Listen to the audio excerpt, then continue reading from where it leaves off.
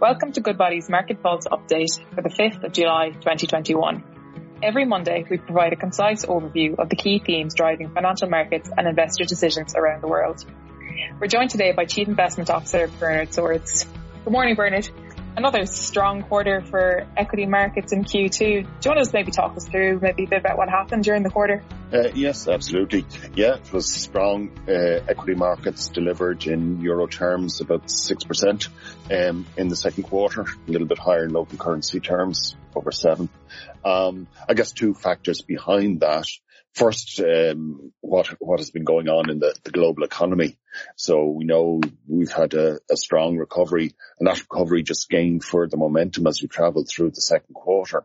So if we look at the start of the quarter, consensus expectations were that the global economy would grow by about 5.5%, or slightly over 5.5%. That's moved to 6% now as we travel through the quarter, as we've got much better performance from particularly the US, but also in the euro area. So in the US, the economic forecast has moved from 5.7 to 6.6, and from the euro area from just over 4 to 4.5%. And that's been driven by the reopening and the impact that the reopening has had, and it's just been stronger than people expected. What that stronger economic growth has meant, of course, is much stronger earnings growth.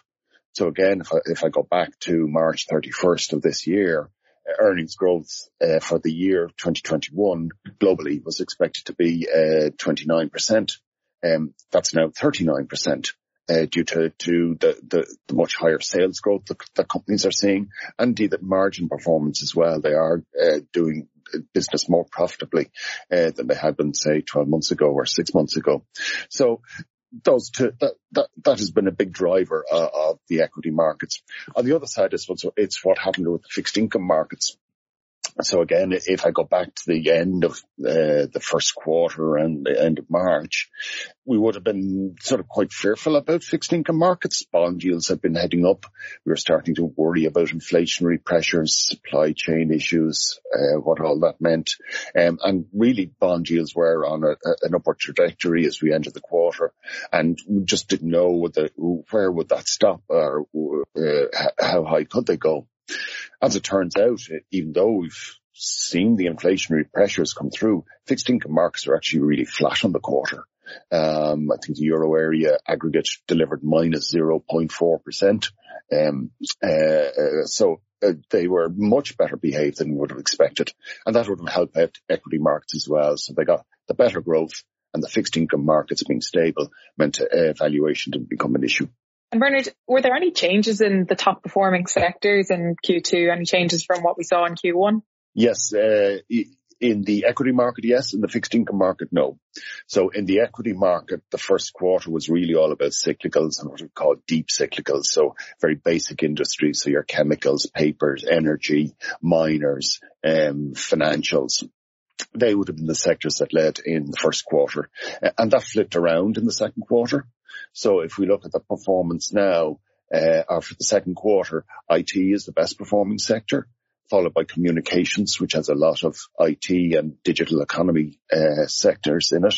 And then healthcare was the third best one. So despite all this growth, we've got more structural growth stories, I suppose, that come through.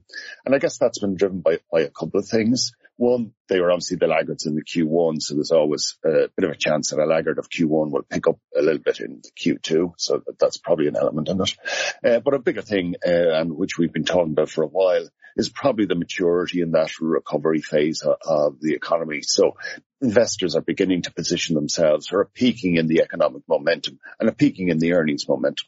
There'll still be big figures, but they just won't be rising at the same rate month by month.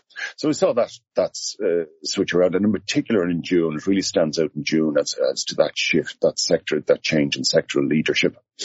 For in the fixed income markets, it really was, as you were, corporates doing better. So while I said the Euro aggregate index delivered a slight negative return, investment grade corporates actually delivered a positive return in the second quarter, and the high yield certainly a positive and were the best ones. So fixed income were in the same type of sectoral order, but we did see a reversal in the equity side.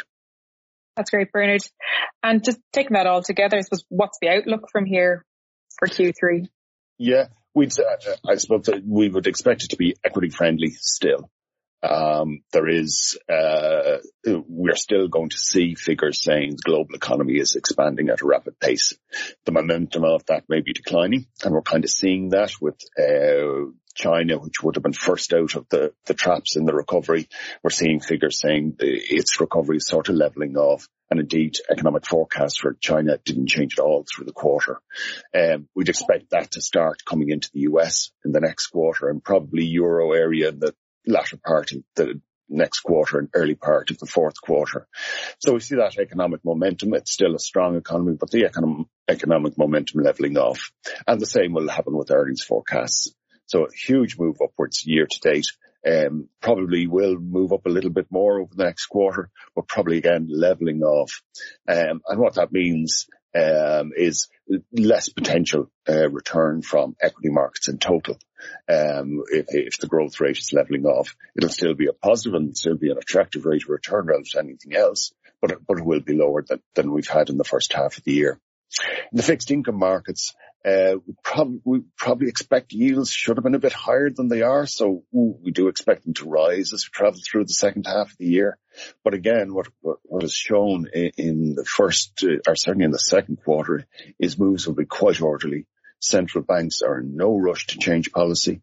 They will remain as buyers in the bond market through the second half of the year. So the deterioration there, we think, will be quite modest. On the sectoral leadership, probably a bit accentuated as we end June. As I said, June was a very strong month for this reversal. That may ease back a bit, but I think through the second half we would see those type of trends continuing. Those early cycle, deep cyclical industries, as I said, things like the basic industries, energy, financials, miners, all those probably losing a bit more ground as we go through the second half of the year, and the more mid-cycle type industries and companies, so more in the industrial area within cyclicals, and things like healthcare and the IT sector will probably have a better second half than the others. I guess the one thing that's disappointed us in the second quarter has been the reopening theme. So the emergence of the new variant has dulled the return from some of those reopening themes that we had on.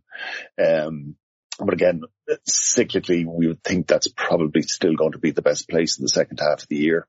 The variant, I think, may delay reopenings, but not change the course really.